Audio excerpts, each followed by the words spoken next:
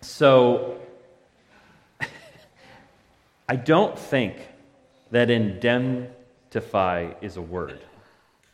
But maybe we just made one up. Because somebody said, well, you could be like indenting something, and when you indent it, you're setting it apart. So there was several of us involved in the creation of that slide, and none of us caught that the word identify was misspelled. So we'll change that for next week, because we're going to be on top of things. We're beginning a series today on the patriarchs. On Abraham, Isaac, Jacob, Joseph, and the stories that we get in the second half, or a little bit more than the second half of the book of Genesis. Several years ago, we did this trek through the entirety of Torah, and we did a full year on it. And it was just this time of we actually followed local Jewish. Like a local synagogue schedule for studying through Torah in a year. And it was very interesting, especially because we had been involved in dialogue with Jewish neighbors in Pikesville at the time. But I just remember how that text spoke to the identity of God's people. There was something about these stories, and frankly, some of them are a little odd. There was something about these stories that spoke to God's power, spoke to God's wisdom, spoke to us wrestling with them. And that's what I want to spend the next 6 Sundays doing. So at this time, I'll ask the congregation to please stand for the reading of the Word of God.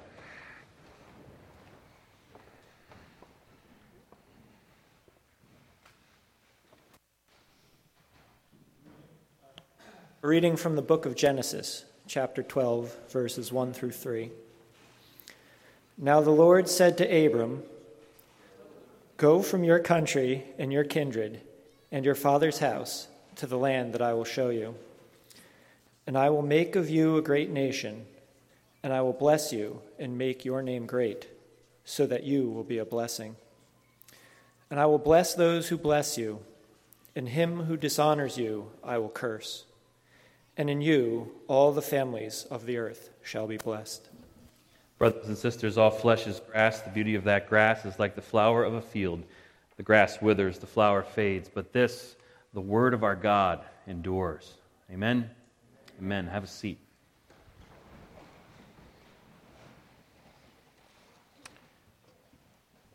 When humanity was born, it was naked and unashamed. Shame is a funny thing to bring up this early in the story, right? Random House defines shame as the painful feeling arising from the consciousness of something dishonorable, improper, ridiculous, done by oneself or another. It's a fact or a circumstance that is a cause for regret or disgrace, but there was none of that in the beginning. In the beginning was simply the Creator and the created, living in harmony and peace with one another. The created humanity was molded in the image and the likeness of their Creator and given the responsibility to steward the environment in which they had been placed with unashamed dominion. Then one day it was declared by the Creator that it was not good for a human being to be alone. Again, this is a funny detail early in the story, especially when we consider that man was not alone. He had God, right? What more could he need? How true, let us never forget that. Still, God, the Creator himself, exists in community. One God, 3 persons, the Father, the Son, and the Holy Spirit. And when God creates a being, especially a human being created in the image and likeness of God himself, it is not good that that human being should be alone. So a helper is created for the man, not as a subordinate, but as an equal. 2 coming together to become one flesh in these primal things, the relation humanity has with their Creator, the relation humanity has with its environment, and the relation humanity has with each other, all of that is called to intimacy. However, that intimacy suffered a brokenness. And the call to dominion, stewardship, and oneness was corrupted by rebellion and the cause to dominate. And stewardship became domination, and oneness became brokenness and division. It began with just a simple transgression, something that to many eyes may only have seemed like a minor infraction. Yet once those gates were opened, the corruption began to spread, and it wasn't beyond one generation that now brother is killing brother. We begin to fall for the lie that humanity can solve problems of brokenness with violence. When the rebellion spreads to widespread wickedness, the Creator looks upon that which He created, and He saw that every intention of humanity's thoughts was evil continually. Centuries later, others would call this total depravity. The corruption that had begun with such a simple transgression had now spread like cancer throughout the Creator's good world. Even a violent flood that wipes away the vast majority of humanity and leaves behind only a few who find favor in the Lord, even that cannot declare victory over the corruption. As the Creator looks upon His world, this world that He loves, that for which He desires the very best, that for which He desires holiness, and sees the rebellion that has now become systemic, infecting the communities in which humanity has gathered. It is our good and loving God who then does something quite unexpected. And that is where our story begins. When God Himself initiates a rescue mission to save the world. Once upon a time, there was a man named Abram who lived in the land of what we now call the Middle East. Today, the region is known as Syria, Jordan, Iraq, that general area. Tristan, you can actually put up the map. I mentioned that region only so you can get an idea for the general region where this story begins. Abram, it was said, was a descendant of Noah, the one whom had found favor in the sight of the Lord, and was spared along with his family during the great flood. But that was a long time ago. As far as we can tell, Abram was a relatively wealthy man. A few years earlier, Abram's father, Terah, had decided that he and his family were going to migrate from Ur and go all the way down or up and over to Canaan. But, which Ur would have been modern-day Iraq, just west of Kuwait, onto the land of Canaan. But they didn't get that far. They instead settled in Haran, around modern-day southern Turkey. We're not told much more than that. Only that Terah brought Abram with him, along with Abram's wife Sarai and his grandson Lot.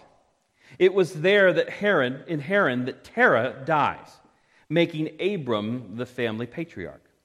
We have no way of knowing how involved Abram was in his father's decision to move the family to Canaan, or his decision to stop short of Canaan and settle in Haran. But Abram was, sitting at his father's side as he passed away at the ripe old age of 205, finding himself in the land far away from his youth. You know, sometimes we could go back to the text. Sometimes it's funny to think about the series of events that unfolded that brought me to this point where I am a pastor of Catonsville, or pastor in Catonsville. I grew up in Parkville, but my family wasn't heavily rooted there. My mother's parents had moved to Baltimore from Appalachia, and They were of Scots-Irish descent. My father's parents had moved to Baltimore from Lancaster, Pennsylvania, and they were of Dutch-German descent. Amy and I met at Parkville High School and lived in Parkville for several years after we were married, but we were heavily connected to this church all the way in West Baltimore in Owings Mills. Growing up, I had never been to Owings Mills. I didn't even know Owings Mills existed. But after New Hope was planted there in 2003, and some of my family members that started to attend, Amy and I decided to get involved as well. And I'll tell you, it really speaks to how thoroughly we were welcomed into that community, that for Amy and I to travel for 6 years from Parkville to Owings Mills and Pikesville, because we loved this church so much. We felt like it was where God wanted us to be. We felt like we were called to New Hope Community Church.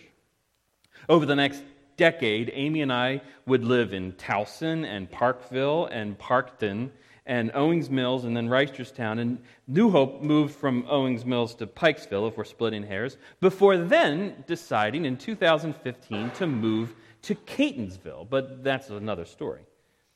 By then, I was on staff at New Hope as the associate pastor, and New Hope's founding pastor followed a different call, with our blessings, and he decided to transition out of the pastoral role, now making me the pastor of New Hope Community Church in Catonsville. So, why do I bring all that up?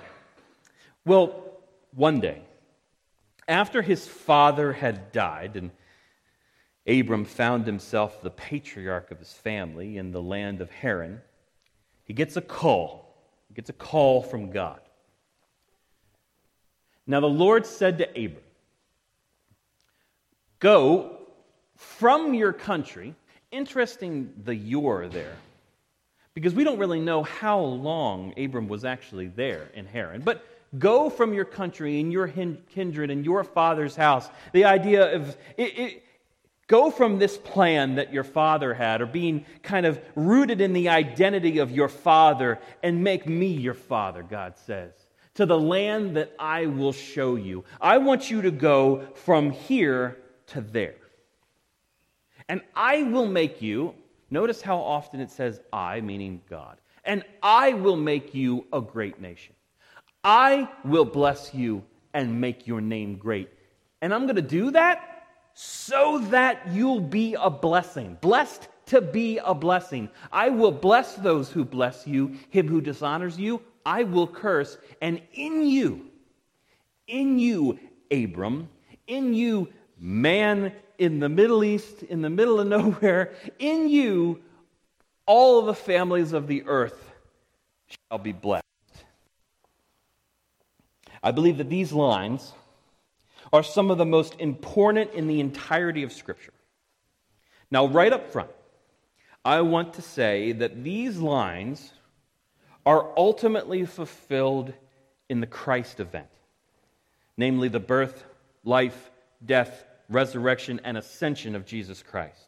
But in no way does that give Christians license to remove the story of ancient Israel from its place in the gospel.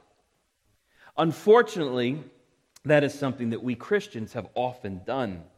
You see, the gospel is the good news that God is putting the world back together again in and through the work of Christ, and that we're invited along in that restoration. The gospel before Abram's call, the chapter before Abram's call, is the story of the Tower of Babel. I love the note in my study Bible that says, "This episode presents the unified humanity using all of its resources to establish a city that is the antithesis of what God intended when He created the world. The tower is a symbol of human autonomy, and the city builders see themselves as determining and establishing their own destiny without any reference to the Lord. So sin becomes systemic, deeply corrupting God's good world by creating an idol of the latest technological advancement of the day that just seemed to make God unnecessary. What was that technological advancement of the day? The brick. That's Genesis 11. That and the backstory of Abram. But to hear some Christians talk, we might as well expect that when we turn the page after the Tower of Babel, well, might then find Jesus dying on the cross for our sins and for the world. We do not.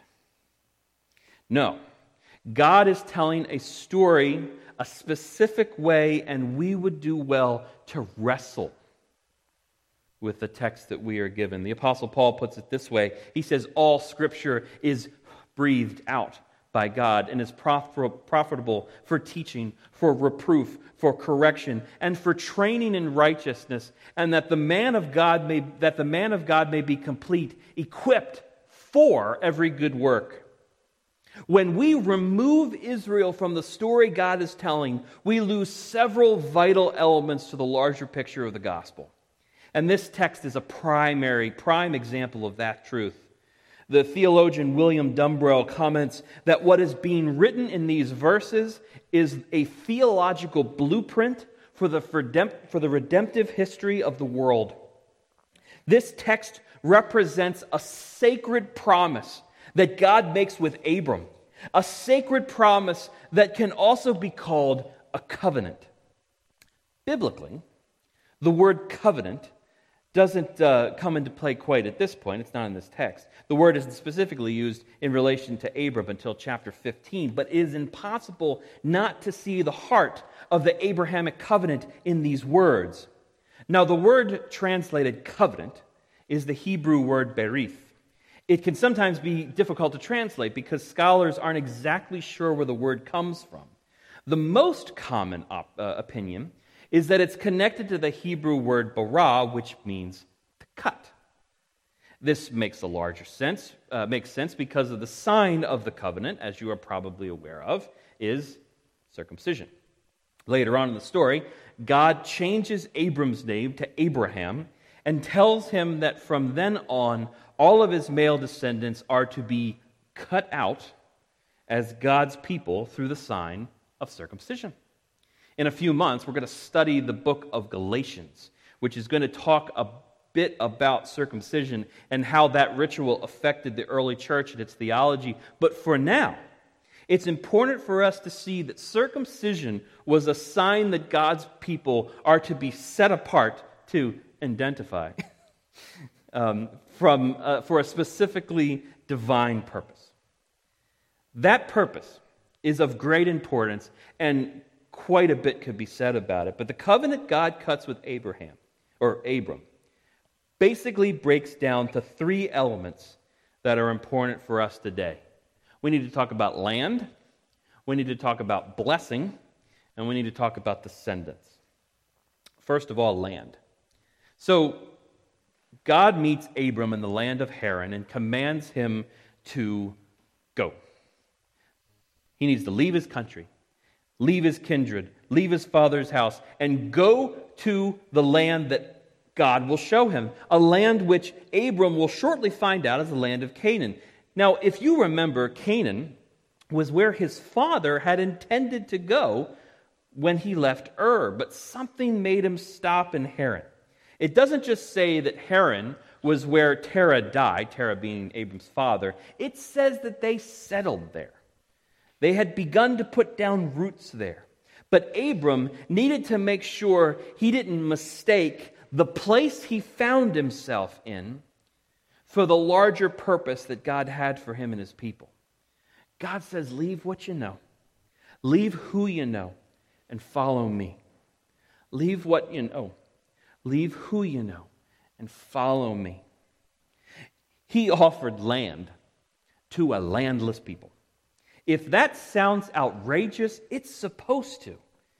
It would have been so easy for Abram to push back and say, no, God, you don't understand. We got a good thing going on here. Why would I go there when here is just fine?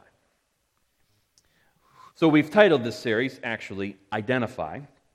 The point of the series is for us to consider the lives of Abraham and his next 3 generations after him, and how we would see ourselves in these stories. The call of Abram here in this text begins a chain of events that ultimately would lead to Christ's death and resurrection, and therefore to you and I sitting in this room today, because Abram said yes. You and I can be thankful for the following words after God stops talking at the end of verse 3. The next words, beginning in chapter 12, verse 4, are, "So Abram went as the Lord had told him."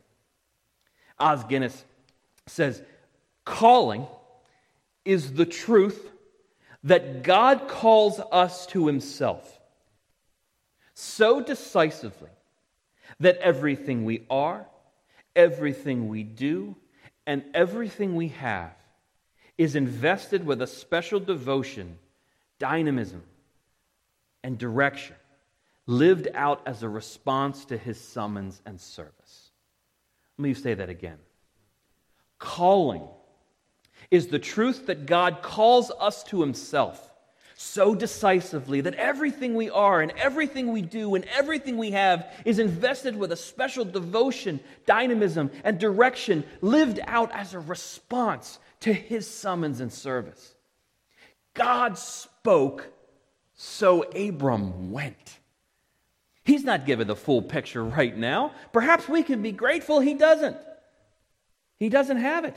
If Abram was only given a glimpse of what the next 4,000 years of fighting would look like in regards to that particular piece of land, he might not be so keen to say yes.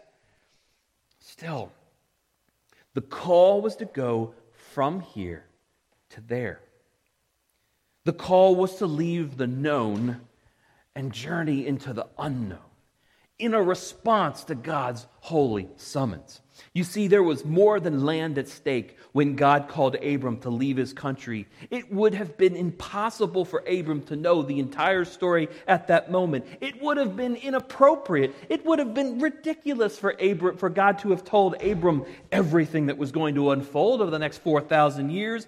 All he needed to do at that moment was respond to God's call with yes. So, is that you today? Perhaps you've heard the call. Perhaps what you're supposed to do.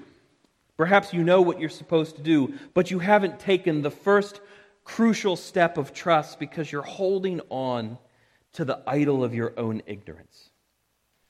Perhaps some of you are holding back on faith and trust in God's call because you don't know what the journey will look like. And if that's you, you're right.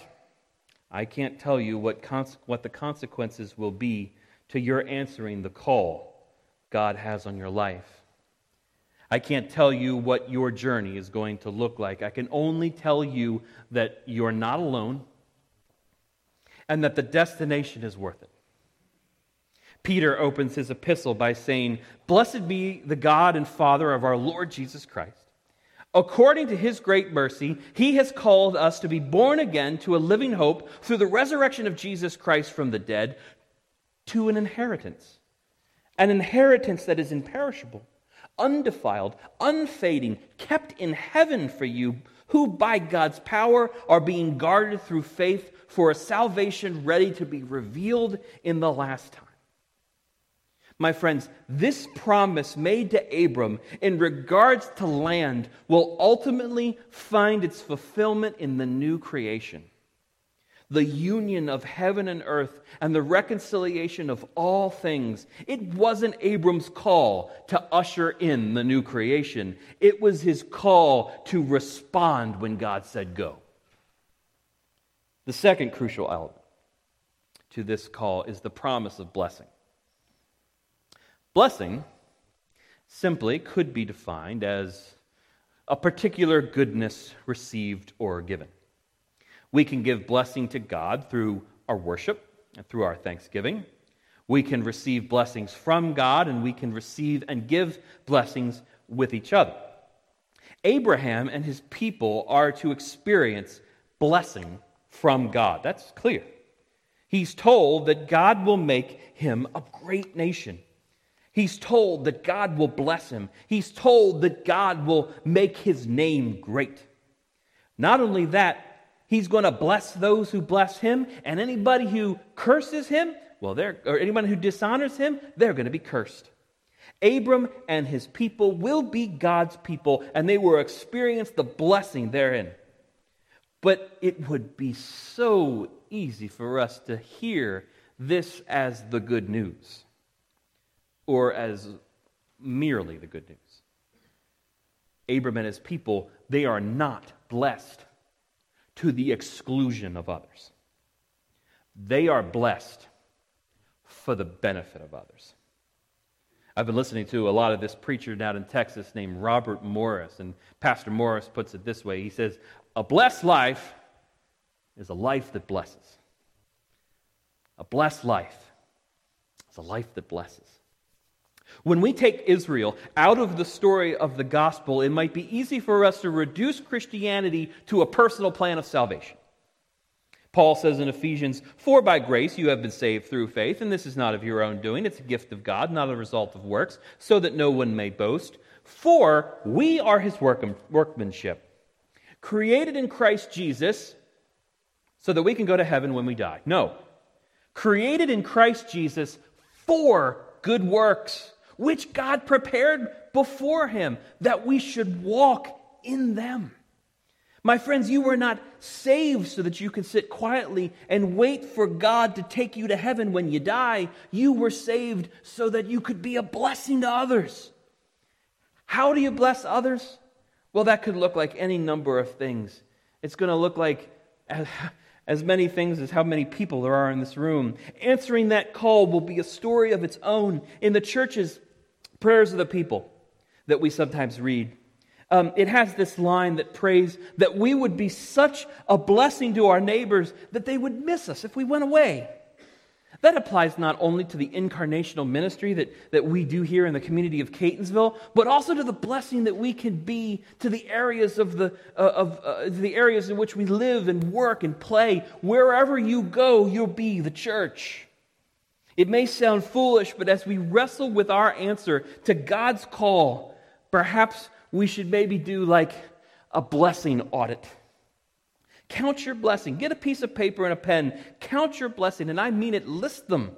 List them out on a piece of paper. Try to put as many things as possible on just one piece of paper that speak of the blessings that you've received from God and from others, and be thankful for them. Praise God for them. And then ask yourself, am I leveraging these blessings that I've received from my God, and I've listed them on this page? Am I leveraging them? Am I using them in order that I might be a blessing for others? Or am I hoarding them for myself? Have you been blessed with wealth? Praise God. How can you direct that blessing at helping others in need? Have you been blessed with education? Praise God. How can you pour your knowledge and your wisdom into others? Have you been blessed with music? How can you pour your musical talent like we've seen Andrew do for the past year and a half, and praise God for that? We've watched him take this incredible blessing that God has given him in this musical talent and use it to be an instrument of worship in his church. Finally, the third element of this covenant by God with Abram is the promise of descendants. God promises Abram that his descendants would be as the dust of the earth, so that if one could count the dust of the earth, his offspring also can be counted. That's in a later chapter in Genesis. Abram begins then to despair, because he and his wife are getting old, getting on in years. The heir of his wealth is someone that he isn't even related to. But God promises him that his descendants will actually come from his own son. One day, God takes Abram, and he takes him outside in the middle of the night, And he asks him to look up into the sky and sees all the stars stretched out above him. And God says, Abram, look towards the heaven. Number the stars if you're able to number them. So shall your offspring be. Abraham would, in fact, have a son. In fact, Abram ends up having more than one son, and it is through his second son, Isaac, that we'll pick up next week. We'll pick up the story with Isaac's children next week. For now, we leave with this promise that God makes to that man in Haran that somehow in Abram all of the families of the earth shall be blessed.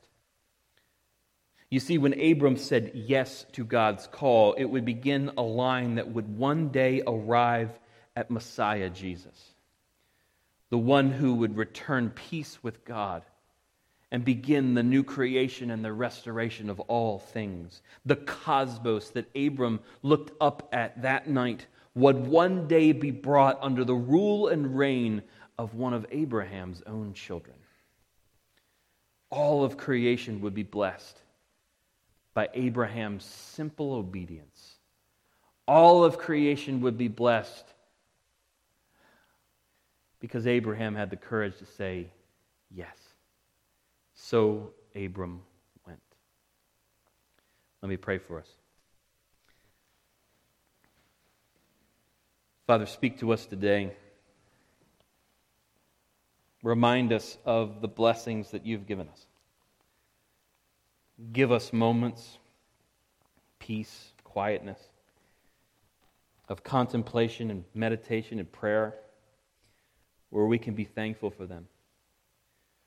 Thankful for our time and our talent and our treasure. These things that you've given us that bless our lives richly. But Father, don't let us rest in them. Don't let us sit quietly and stagnantly. Help us be dynamic with our blessings.